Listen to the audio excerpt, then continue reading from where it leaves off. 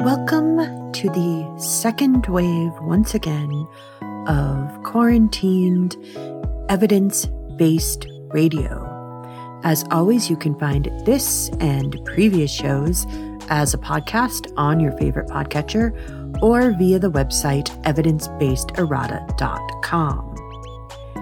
I wanted to start tonight by saying that if you want to see an example of a faded yellow rose, you can actually find an example at the Boston Museum of Fine Arts. I was there last Sunday and was quite shocked to find a still life that had the exact same fading of a yellow rose as the one described in the paper that I talked about last week. It was really impressive. Terribly sad because obviously this beautiful work has this part of it that's no longer as beautiful as it once was. But I think it's really cool now that I can know exactly what that rose would have looked like when it was first painted, having read this paper. And so, yeah, it's very cool. To be able to go out into the world and see something that you've just talked about like that. I was not expecting it. We were just walking through a gallery that had a bunch of still lives and other paintings, sort of Dutch paintings, and there it was. It was pretty crazy. Okay. What I don't want to talk about tonight is what happened earlier today. I don't have any words, which is obviously unusual for me. I have no idea what to say about it, so I'm going to do the old adage of chances are, if you have nothing good to say, or if you have nothing good to say, chances are you're at the Ice Capades. If you get that obscure joke, I love you. If you don't worry about it. Okay. So, one thing we're going to do though tonight is we're actually going to talk about another art adjacent, tale of using, advanced science to do something that is very helpful and useful. But let's start tonight with some COVID-19 talk, because there's actually some really interesting stories out there. And I did want to talk about it tonight. Because why not talk about a global pandemic when you don't want to talk about other things that are also awful? At least this is a familiar kind of awful. And so we are going to start tonight with some talk about new research on the original SARS-CoV-2 viral strain, which suggests that it was actually able to infect humans by latching onto sugars found on the surface of human cells known as sialicide sugars or sialic acids. Interestingly, later strains did not retain this method of adhesion. The researchers used a combination of magnetic resonance and extremely precise high-resolution imaging using facilities at the Rosalind Franklin Institute and Oxford. Hooray for Rosalind Franklin. She would not put up with this crap that happened today. Anyways, we're not talking about that. The research is published in Science and shows that early strains were able to make this connection that was also seen in early lab work.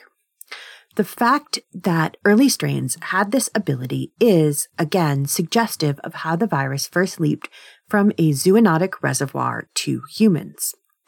Strains like Delta and Omicron have forgone this mechanism and instead rely on their crown spike, which attaches to ACE2 proteins on human cells, as we have talked about kind of extensively over the last couple of years.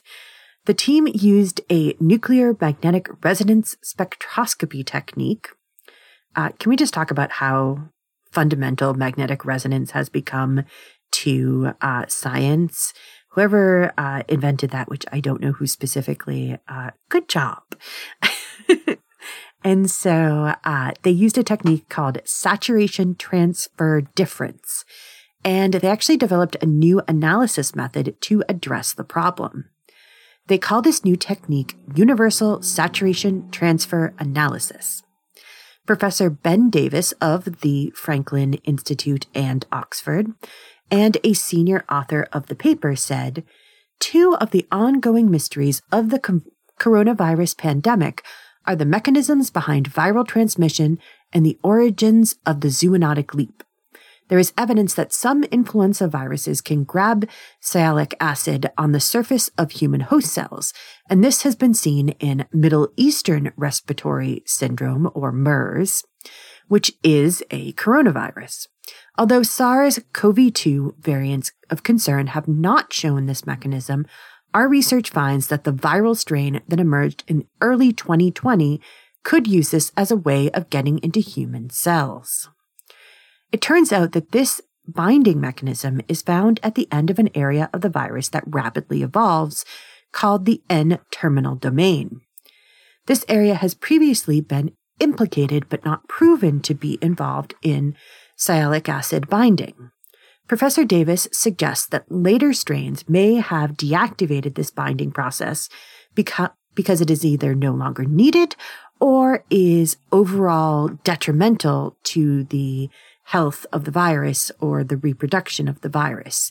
And so apparently it is in a specific orientation that actually makes it a little bit harder than doing it via the spike protein way. And so once it's in the cells, it's actually easier to jump from cell to cell using the spike protein, whereas it's easier to kind of first latch on to human cells using that initial sialic acid binding. And so from the paper, we speculate that SARS-CoV-2 must walk a tight balance between the ability to bind human host glycans, potentially useful in a zoonotic leap, and cell-to-cell transmission, where release could become rate-limiting. One answer to this problem would be to ablate N-glycan binding via the sialicide motif subsequent to a successful zoonotic leap. This solution also has the advantage of removing a potential site for antibody neutralization for an interaction that might prove pivotal or critical in the context of zoonosis as a potentially global driver of virus fitness. Our combined data and models may therefore support decades-old hypotheses proposing the benefit of cryptic sugar binding by pathogens that may be, quote, switched on and off to drive fitness in a different manner, e.g. in virulence or zoonosis, as needed. Whew, that was a lot. Reading papers is always fun because it's always interesting to see all of the things that you have to end up looking up and thinking hard about. I hope that wasn't too bad. And so one of the cool things that they noted is that early clinical tests suggested a role of sialic acid in early SARS-CoV-2 infections. The Italian Genomics Consortium found that there was a genetic component to the severity of COVID-19 illness. Patients with a particular gene mutation that affects the type of sialic acid they produce on cells seemed to have less severe cases of the disease. Basically, there weren't as many of them showing up in intensive care units. This suggests that their genotype was less easily infected than others. Professor James Naismith, director of the Rosalind Franklin Institute, says, "With our ultra-high precision imaging and new methods of analysis, we can see a previously unknown structure at the very end of the SARS-CoV-2 spike. The amazing thing is that our findings correlates with what the Italian researchers noted in the first wave, suggesting that this was a key role in early infection. The new technique can be used by others to shed light on the viral structures and on other viral structures and answer extremely detailed questions. So again, this was not only a study of those early SARS viruses, but it was actually also one of those times where a new technique was actually developed during this process. And that new technique is now available to other scientists to also use, which is really cool. And a lot of times that happens, that people have to develop new algorithms and new kinds of techniques. And so not only does it help them with their current research, it then goes on to help others with their research in the future, which is very cool. And I believe specifically that they say that all of their information on how they did things is up on the web for free and is publicly accessible. So, yeah, that is very cool. So we're going to move on now, and we're going to talk about something that I thought was really, really interesting and could potentially down the road be really a exciting way in which we could help people who are suffering from severe and long-term COVID. But I have to do a top of the story caveat of the fact that this talks about a mechanism that can be treated with a drug. Unfortunately, as I will note later, the drug is not currently approved in the US. And it's not that there's any side effects. It just, we don't use it. And so it hasn't been vetted, and therefore the drug will need to go through clinical trials all the way through. It looks very promising, but it's not going to be available fairly anytime soon, because, the process of FDA approval is something that needs to be done and needs to be done rigorously. So this is very cool, but again, it's one of those things where it's like, this is the research. Now we have to go out and do all of the clinical trials. That being said, let's talk about it, because I think it's really just a really fascinating and important, actually, study. And so it is a study on the sputum of patients with severe COVID-19 infections, and again, some with long COVID as well. Researchers at Stanford have taken the unusual step to move away from serological studies, studying the blood serum, and have directly tried to understand the composition of the thick, gummy phlegm, which is characteristic of patients who end up needing ventilators due to severe COVID-19 infections. Their study was the first to analyze in depth the makeup, viscosity, and immunological characteristics of sputum from the lungs of patients with severe cases of COVID-19. Paul Balaky, we'll go with Balaky. It's Bollyky. I apologize. I'm terrible at Slavic name pronunciation. I assume it's Slavic, so we're just going to go with Balaky. MD, PhD, an associate professor of infectious diseases and of microbiology and immunology, notes, thick, gummy respiratory secretions are at the heart of severe COVID-19. But while tens of thousands of studies have analyzed COVID-19 patients' blood samples, people haven't looked much at seriously ill COVID-19 patients' sputum samples, not least because they're so hard to get. A team of pulmonologists, material scientists, and infectious disease specialists identified 3 substances contained in the sputum of COVID-19 patients who required intubation. These elements cause the sputum to become stiff, hard to cough up, a hindrance to oxygen exchange in the lungs, and are prone to inflammation as well as fluid buildup. And as we all know, fluid buildup in the lungs is very bad. That is pneumonia. That is not being able to breathe. That is really bad. And that is one of the big things that leads to death for people, is that you get fluid buildup in the lungs and basically you can no longer breathe.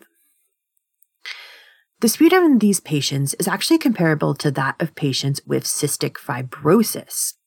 And so if you know about cystic fibrosis, I would assume you do. I definitely learned about it in, I think in our genetics segment of probably 11th grade science class. I remember a whole thing about cystic fibrosis. It was very big in the time period when I was in high school, which I'm not going to talk about.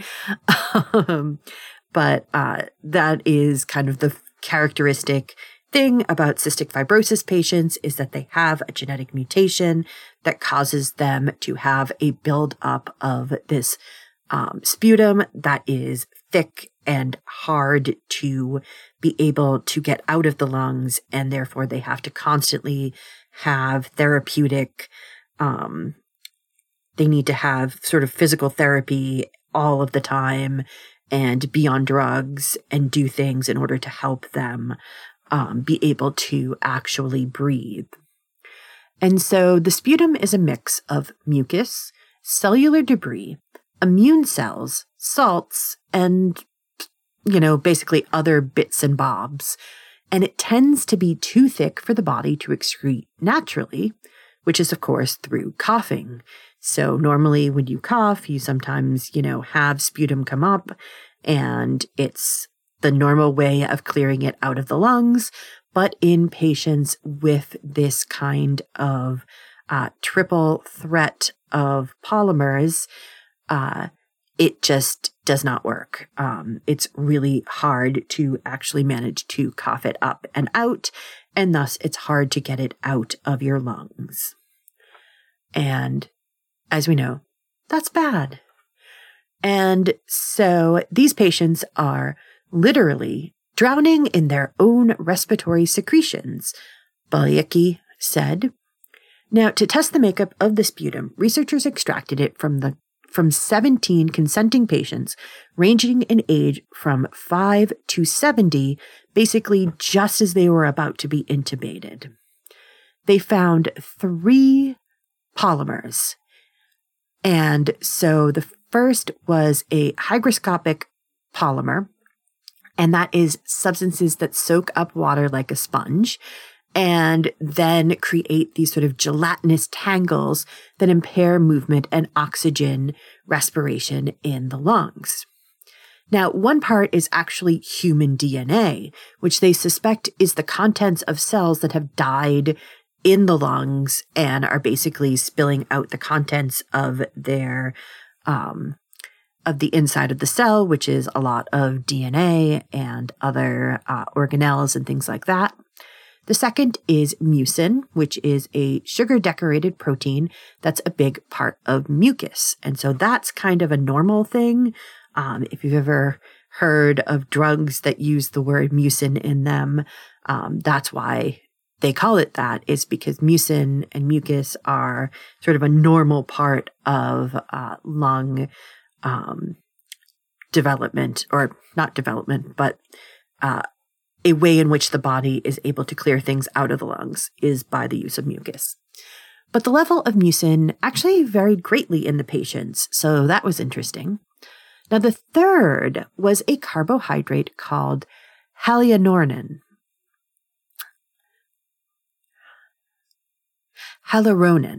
which was 10-fold of that found in healthy patients. Hyaluronan is used in several ways by the body naturally. It helps cement cells into place in intact tissues. It works with collagen to pad our joints, but it's also produced at the site of injury and infection, and very importantly, causes an immune response that leads to inflammation. And so they found that in the sputum, shortened shards of hyaluronan hyaluronan were found. And that's actually the kind that produces the worst immune response. And that can actually lead to fibrosis or the forming of scar tissue. Fibrotic lungs can cause chronic shortness of breath, which is a symptom often noted by long COVID patients. A companion clinical trial found that a small molecule drug that has been shown to prevent the buildup of hyaluronan works in patients with no noted side effects once again. Now, again, the drug is not authorized for use in the US at this particular moment, but it is widely used in Asia, Africa, and the Middle East, but it's actually used for treating the pain associated with gallstones. So you can see why we can't just pull it off the shelf and start using it right away, because it is not set up for being used for COVID-19 at this point. And so the current formulation is not optimized to treat long-term disease. It is meant to be kind of a small, short use kind of drug in order to get patients through either until they have surgery or until they can get something that dissolves the stones, something like that. And so it will need to both be adjusted and, again, go through a full battery of clinical trials. But the early results are promising. And the other thing about this is that it would actually work in conjunction with antivirals. And so the antivirals could still be doing their thing, and this could help alleviate lethal lung disease, and again, to possibly prevent the development of fibrosis in patients with long COVID. So that is very exciting, and I am really looking forward to further research going into that, and hopefully that will eventually reach the point where it can be a actual therapeutic that is out there being used right now. Okay, so let's turn now from earlier strains of COVID to the newest variants, BA4 and BA5. According to the CDC, as of yesterday, they now account for 35% of U.S. cases and are expected to be the dominant strain quite soon, probably within the next week or two. Both have the same mutation in their spike protein, but differ elsewhere in their genomes, which is why they have distinct names. And so Dr. Shishi Luo told Ars Technica that they should be the dominant strain, in a few weeks. And so Luo is actually the head of infectious diseases at Helix, a California-based population genomics and viral surveillance company that works with the CDC to help track emerging coronavirus variants nationwide. Now, these subvariants were first detected in South Africa back in April, and they've proved more adept at evading immune responses from vaccination and past infection, even infection with other Omicron variants that have circulated recently. Researchers at Beth Israel Deaconess Medical Center in Boston wrote a letter to the New England Journal of Medicine, which shows the latest data on the variants. They found that neutralizing antibody titers are reduced by 21-fold compared to the original strain of COVID-19 for people who have been vaccinated and boosted with the Pfizer-BioNTech vaccine. Even for those who had been infected with BA1, levels were still nearly 3-fold lower than those for BA1, and BA1 was already fairly lower than other strains. Now, a preprint study recently suggested that BA4 and BA5 cause more severe disease in hamster models. But it's important to remember that animal models don't always translate one-to-one to humans. And in fact, I think there were previous strains that also were harder on hamsters, but did not translate to being harder on humans. Hospitalization data from countries where the strains are already dominant do not suggest that there have been more hospitalizations or more severe cases. And so this suggests that while more people will be infected, with the availability of antiviral drugs and vaccinations that still highly protect against severe illness and death, that this is a wave to be watched but not dreaded. Now, while we were able to quickly detect and start studying BA4 and BA5 as they arose and spread through South Africa, right now there doesn't seem to be any other variants that are rising, Luo said. But that could change in the next few days. I wouldn't put it past this virus to mutate yet again and for there to be yet another wave.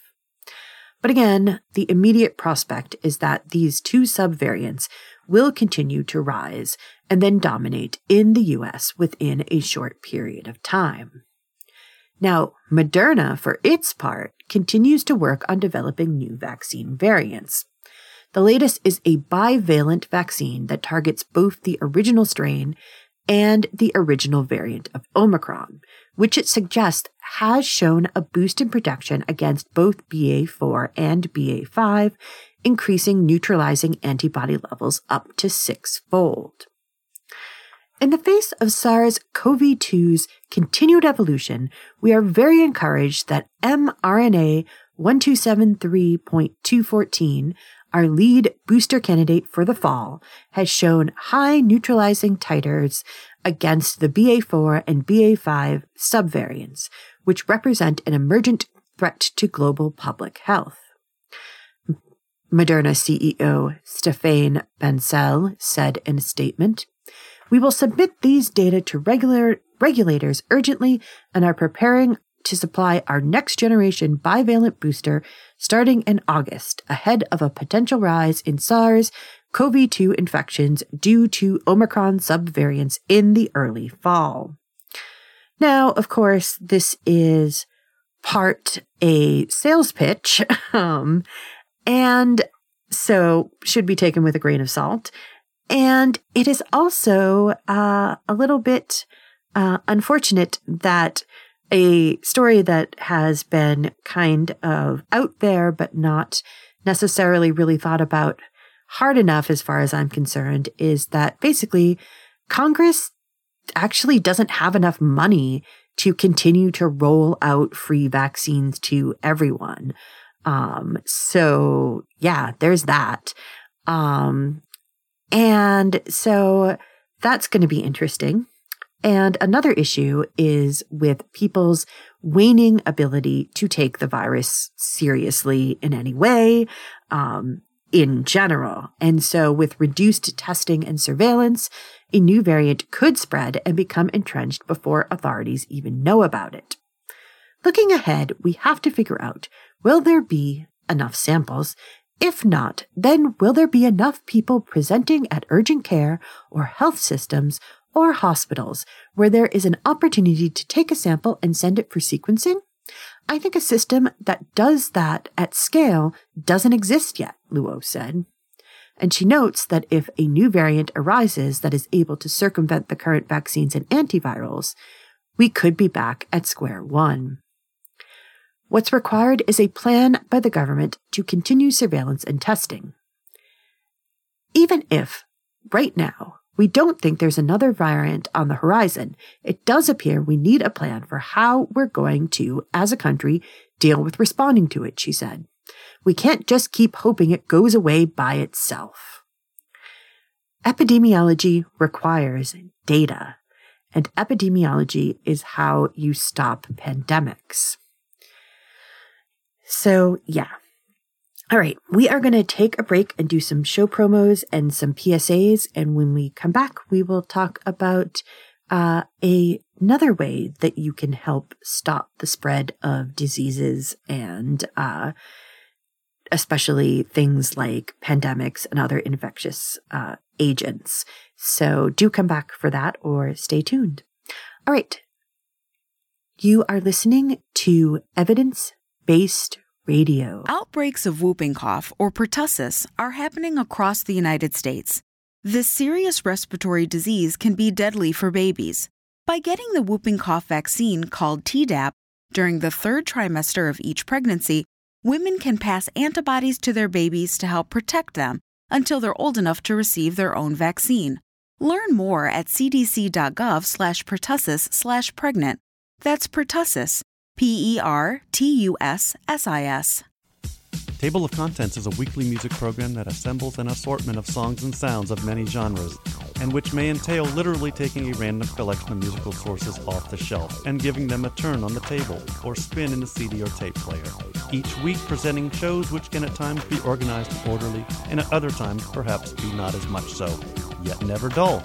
Tune in Friday nights, 10 p.m. till midnight on WXOJ LP, Northampton 103.3 FM.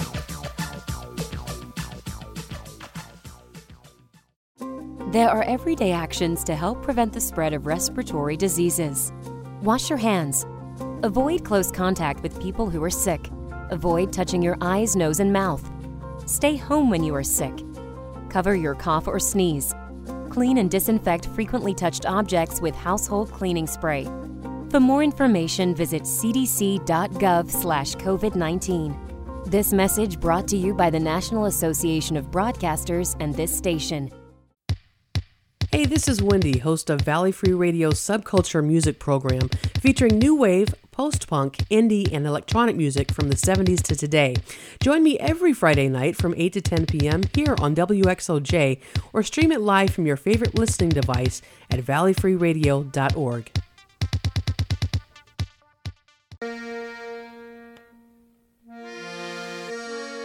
The Forbes Library staff would like to remind you of the incredible resource that you have in your local public library.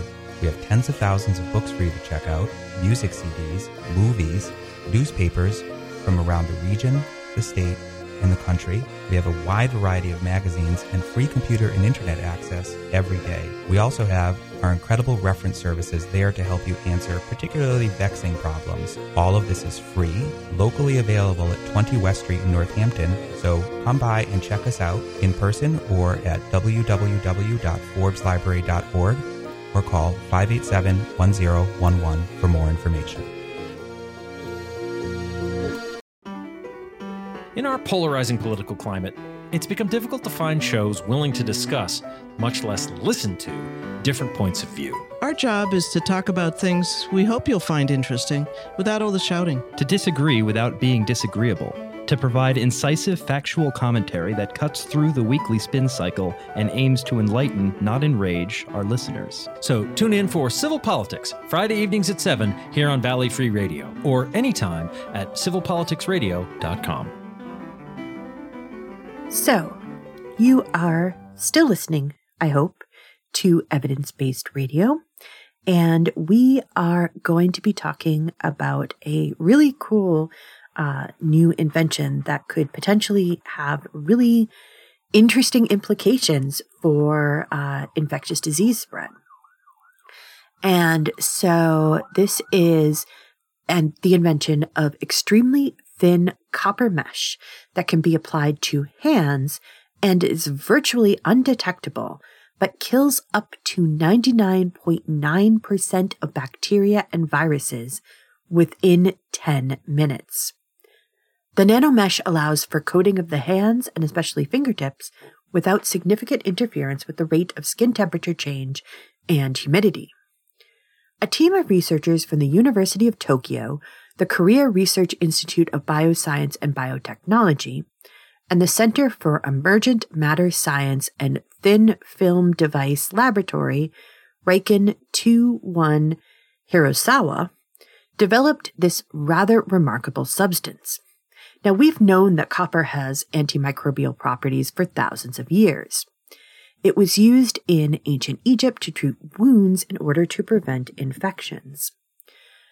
Copper is often used on counters and tables to kill bacteria, both in the home and in hospitals. Now, of course, in some places silver is also used, but copper seems to be quite good at the nanometer scale, for instance. And so, normally copper is generally heavy and unwieldy. So the researchers created tiny copper strands and then spun them together randomly to create a mesh. The mesh was then flattened to 3 microns thick, which is very small. This renders the film invisible to the naked eye and unable to be detected by touch. So it's very small and very unassuming, I guess. This renders the result. This creates a result that is bendable and stretchy and can thus be used in a variety of ways. The researchers suggest that an obvious application for their antimicrobial mesh is on cell phones and tablets. And so they tested to see if there would be any interference, and there wasn't any. So you could use your tablet or cell phone just as you always would, but it would have that antimicrobial, antibacterial covering on it, which would be really great. And because it is not chemical based, because it is just copper, you wouldn't have to worry about it necessarily wearing off, though you might have to replace the mesh at some point from physical wearing off. And so other possible applications would be doorknobs, light switches, and basically other places where more than one person is liable to touch. And again, the real goal, as far as the researchers are concerned, would actually be to create gloves that would not be detectable while worn, but would be extremely effective against contamination from microbes. Now, I would want to investigate how this might affect how we gain and maintain healthy and helpful bacteria. I'm not sure if it would have any interference with that at all, but if there isn't any interference with that process, then this is pretty amazing. And I think it is a big breakthrough, and we should be very excited about it because it's really a great way to be able to have ways in which to limit the spread of disease in a way that is easy and doesn't require a lot, because anything that requires a lot is not going to have great uptake with people. That's just how humans are. If it takes effort, a lot of people aren't going to bother doing it. Okay, let's move on now and talk about the outbreak of vaccine-derived polio, also called type 2 poliovirus, that has been detected in London. Now, unfortunately, even though we've been trying really, really hard, we have not been able to fully eradicate polio. Now, much of this has to do with politics and incompetence on the part of those trying to administer the vaccine in the last holdouts, Afghanistan and Pakistan, which have a deep distrust of what they perceive as Western interference in their lives, and frankly, who could blame them at this point? All arguments against the cultural issues in Afghanistan and Pakistan, you can't blame them for being suspicious of Westerners who want to give them a drug. And also, I think there actually have been actual times where CIA agents were embedded with people trying to administer the drug.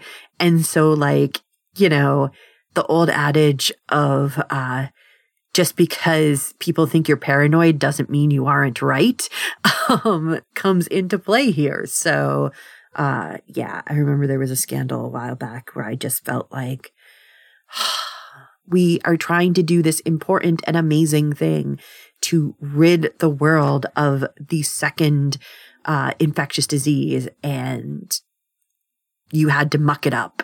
And I remember it being very frustrated. Anyways, again, we haven't quite gotten there yet. And so we are going to focus tonight on this recent outbreak. And so the cluster was detected using sewage surveillance, which is actually a pretty effective way to test for a variety of diseases among the populace, including COVID-19. So in the US, they actually also do sewage surveillance and have found where COVID-19 clusters are using that as well. And so I am calling it a cluster, but no cases have actually been reported as of yet. And Importantly, no cases of paralysis have been found at this time, despite one sewage sampling location repeatedly detecting the virus. Thus, it is likely there has been some spread between closely linked individuals in North and East London, and that they are now shedding the type 2 poliovirus strain in their feces, the UK Health Security Agency, UK HSA, said. The agency noted that there are often a small number of vaccine-like polioviruses that are detected via wastewater monitoring, but this is usually due to people having entered the country who had recently been administered the oral polio vaccine. As with many things like this, there is one treatment for the global north and another for the global south. Richer countries that are considered polio-free can afford to, both due to the cost and due to the fact that polio eradication has been much more intense there, they're able to use an inactivated vaccine that is highly effective against paralytic polio, but does not produce a strong immune response in the gut where polio enters the system. This means that if they were to travel to a place where wild polio is still endemic, they could still produce virus in their gut and potentially spread it to others. Now, the oral vaccine is up to 5 times cheaper and both prevents paralytic polio and produces a strong immune response in the gut, which seems superior. But those who have been given the oral dose can shed attenuated vaccine viruses in their waste for several weeks after vaccination. This means that if you have a community with a low vaccination rate and poor access to sanitation and hygiene, the vaccine can start to spread in the community. As it does this, it can pick up mutations that begin to make it more potent and closer to the original wild-type polio, even occasionally causing paralysis. And at that point, it becomes a, quote, vaccine-derived poliovirus, or VDPV. Cases of VDPV have been reported in several African countries as well as in Israel. And now an outbreak of VDPV seems to be happening in London. Vaccine-derived poliovirus is rare and the risk to the public overall is extremely low. Dr. Vanessa Saliba, consultant epidemiologist at UK HSA, said, but vaccine-derived poliovirus has the potential to spread, particularly in communities where vaccine uptake is lower. On rare occasions, it can cause paralysis in people who are not fully vaccinated. So if you or your child are not up to date with your polio vaccinations, it's important to contact your doctor to catch up, or if unsure, check your vaccination records. Most of the UK population will be protected from vaccination in childhood, but in some communities with low vaccine coverage, individuals may remain at risk. So, yeah. And it turns out that many people who are infected with polio actually have no symptoms. About a quarter will develop flu-like symptoms that will clear without intervention. According to the CDC, around 1 in 200 people infected will develop paralysis. And around 2 to 10% of those who develop paralysis will die as the disease attacks their lungs and they are no longer able to breathe. For anyone who survives the initial infection, no matter the severity, around 25 to 40% will develop post-polio syndrome, which can cause pain, weakness, and paralysis 15 to 40 years after the initial infection. So yeah, polio, not a great thing. We should definitely not be interested in continuing to let it flourish anywhere. And I'm not sure how we solve this problem of the lack of a complete vaccination program in Afghanistan and Pakistan. Again, the political situation has really mucked that up. I could say much stronger words about how that process has been disrupted.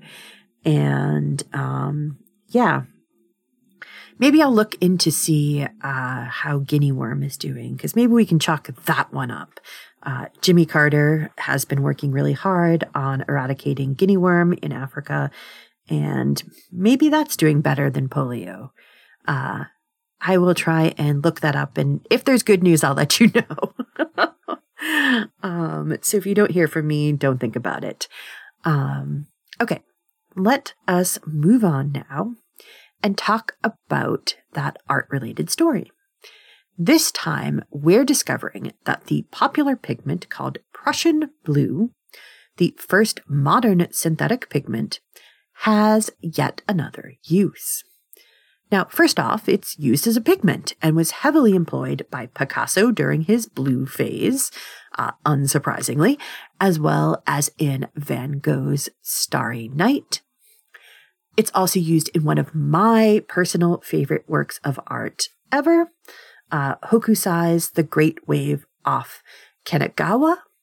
I am a Hokusai fangirl. I love Japanese woodblock prints. They are one of my favorite kinds of art. And the Great Wave is obviously just so iconic and so beautiful. And so, yeah. But beyond that, it's actually already been employed as a bunch of other things. It's used as a treatment for heavy metal poisoning from thallium or radioactive cesium. And so this is due to the fact that the substance creates a lattice-like network structure that can trap metal ions from certain groups and prevent their absorption in the body. It was also used to remove cesium from soil around the Fukushima plant after the 2011 tsunami. It's also in some cosmetics and used as a stain to detect iron by pathologists. And now researchers have found that it's able to extract molybdenum, which I always used to pronounce as a child as molybdenum, molybdenum and platinum group metals from e-waste or electronic waste, better than conventional bio-based absorbents. Now, recycling elements from e-waste is a big deal. A lot of rare elements are used to produce modern electronics, and continually sourcing them from ore is both expensive and time-consuming, as well as basically a scourge on the planet. So, and a lot of things that are kind of planet-saving also use some of these elements. So there's a whole thing about the lithium ion batteries in your electric car, and how those are, really bad when it comes to actually mining for the initial ore. And so being able to get more of it back from e-waste without having to do more extraction from the earth is really good. And in fact, it can be easier to recycle them than to find them in ore. And so the researchers note the amount of gold contained in 1 ton of mobile phones is 300 to 400 grams, which is much higher by 10 to 80 times than that in 1 ton of natural ore. The authors wrote, the other elements have a similar situation. Consequently, the recovery of those precious elements from e-wastes is much more effective and efficient when compared to their collections from natural ore.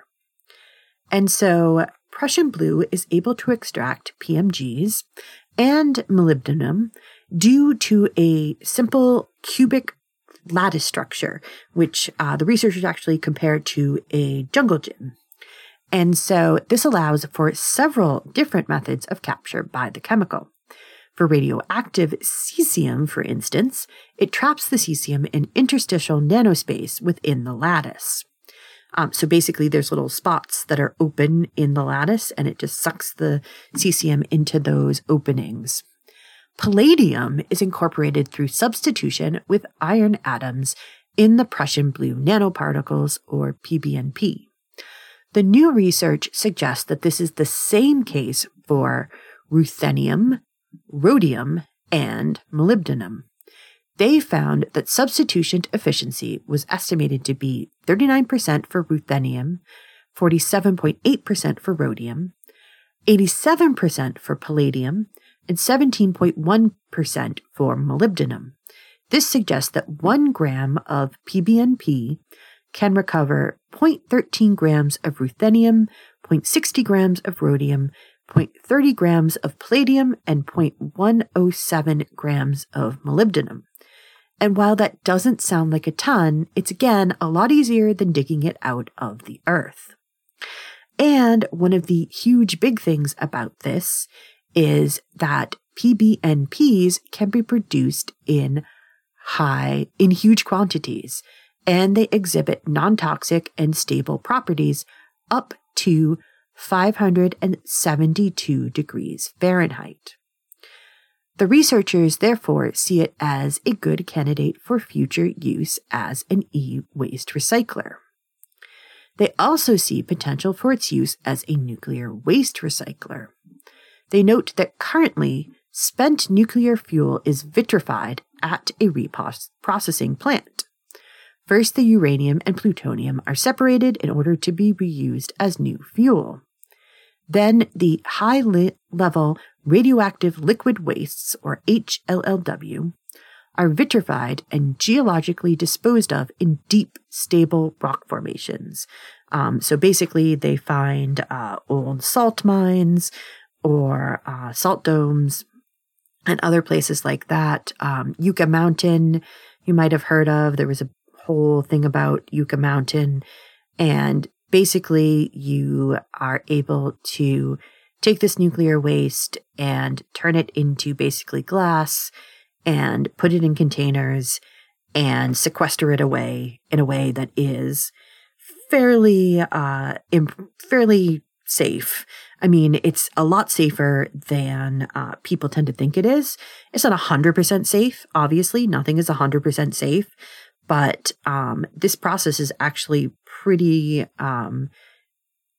well done. And so we can have a whole discussion of nuclear power and things like that another time. And so the authors note that during the vitrification process, PGMs, especially ruthenium, rhodium, and palladium, as well as molybdenum, sorry, I did not do that on purpose, cause serious problems. PGMs tend to settle on the sidewall surface of a glass melter, giving rise to an inhomogeneous thermal distribution of the melter. And molybdenum forms low viscosity fluid compounds, so-called yellow phase, in the vitrified object. These issues degrade the quality and stability of the vitrified objects due to heterogeneity and increase both disposal spaces and costs in conjunction with additional vitrified rods produced by flushing the glass melter. And so, in addition, ruthenium produces 2.09 kilograms, rhodium 0.36 kilograms, and palladium 1.2 kilograms per ton of used fuels for light water reactors, and will be 1.5 to 2 times higher for fast breeder reactors. This suggests the usefulness of recycling, and the really other big thing is that cleaning of the glass melters via PBNP. And now, of course, the elements recovered from that would have to be stored for a few decades, but, they would still be able to be used. And so, again, this is really great for a recycling of these metals that are, hard to get. Some of them are in places that we don't have great relationships with right now. And so that's another thing, is that if you can recycle what you already have, you don't have to try and get it from countries that we aren't necessarily having great trade relations with. And so it's just kind of a win-win kind of thing. And especially since this is such a easily produced and non-toxic substance. Now, getting back to it as a use as an art supply, Prussian blue is thought to have been first synthesized by accident by a Berlin paint maker, Johann Jakob Diesbach, around 1706. Diesbach was apparently attempting to make a red pigment by combining potash, ferric sulfate, and dried cochineal. And so cochineal is the red dye that is ground up beetles, just so that you remember. And the story is that the potash was tainted with blood, most likely a cut on the finger or other small injury. And so this reaction created the ferrocyanide with a deep blue that we now know as Prussian or Berlin blue. And it does say ferrocyanide, but it is non-toxic. There are forms of cyanide that are non-toxic when they're combined with other elements. And so the first painting to showcase the pigment is thought to have been Pieter van Werf's Entombment of Christ from 1709. But the recipe was published in 1734 and then became popular soon after. And so before that, you had to use things like you had to use different things like the ultramarine or other, trying to remember what the other one was. We talked about it. Smalt, that's it. You could use smalt, which we talked about last week, and how that has faded and not been great. But ultramarine was the good one, but that was actually made literally from lapis lazuli, and lapis lazuli is only found in Afghanistan, so that was very pricey. You could also use indigo dye, but again, once Prussian blue was created, it just opened up a world of blues. Because once again, blue is one of those colors that's really hard to find in nature. We've talked about food companies trying to find a way to create a natural dye that is food safe. And there was some work done on using red cabbage for that. And so blue is definitely one of those unique colors that you don't find as much in nature. And a lot of times when you find blue in nature, it's structural, not caused by melanin. So it's very interesting. Okay, that is all the time we have for tonight. Next week, I will not be live. I am going to be on vacation next week. And at the end of the week, I'll be at my parents' house that does not have the internet. It will be glorious. Okay, I hope you have a good week, and I'll see you back in 2 weeks. You've been listening to Evidence-Based Radio. Evidence-Based Radio is a member of the PlanetSide Podcast Network. To learn more, go to planetsidepodcasts.com. The theme song is Widgeon by Birdboy. Purchase the full song at smarturl.it/birdboy.